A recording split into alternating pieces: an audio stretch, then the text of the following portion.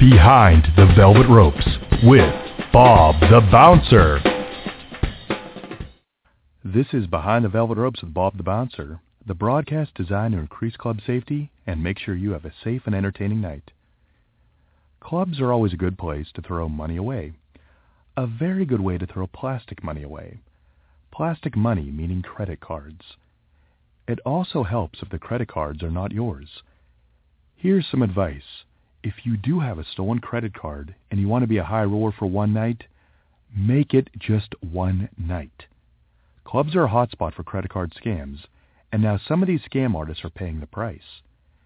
Patrons are not even being creative with the scams, simply because there is so much money being tossed around. Hate to say it, but that day is coming to a close. Club staff is now on the lookout for credit card scammers, from managers, bartenders, security staff, anyone else on the payroll. A lot of security are using their gut instinct when something looks out of place, and other staff are using digital technology to cross-reference. Put these two crime-fighting techniques together, and you have a good way to shut down this illegal plastic party experience. When a club calls law enforcement, they take this extremely serious and love to make an easy but profitable stop. So scammers, when you get those magical pieces of plastic, a club might not be the best place for one of your magical shopping sprees. I'm going to throw something out there because I'm sure you've heard me bring it up in previous broadcasts, and you will hear me say it in future broadcasts. Bouncers and clubs can't go by hearsay. To be a bouncer, the first thing you need is a guard card or security certification of some kind, regardless of which state they are residing. It doesn't matter if they are ex-cops, military, or some other job title that states they are fighting evil and making the world a better place.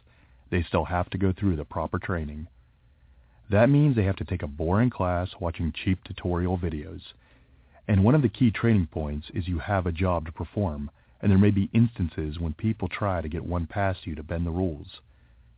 At a bank, would a security guard open the vault for someone they never met and let them walk away with a few gold bars because they claim the manager said it was A-OK? Probably not. At a club, is a bouncer supposed to let someone cut the bathroom line because a person has made a deal with the manager, who, by the way, remains nameless and has no physical proof that this ever happened? So again, hearsay is one of the 7 deadly sins in the Rent-A-Cop Bible. So let's try to be saints when we're in a club. You know who a bouncer's best friend is? He looks good in blue and was cracked in a lot of early 90s rap songs. His name is Johnny Law. Out of all the fields of security, local law enforcement works extremely well with nightclub security. Many times they have deals with the clubs that park in front, check in on routine patrols, or perform walkthroughs. When a patron becomes unruly, it doesn't take long for security to get police to arrive and assist in the situation. If they are parked in front and an incident happens, in their eyeshot, whether it's inside or outside the venue, they are extremely quick to respond and will handle the situation as they see fit.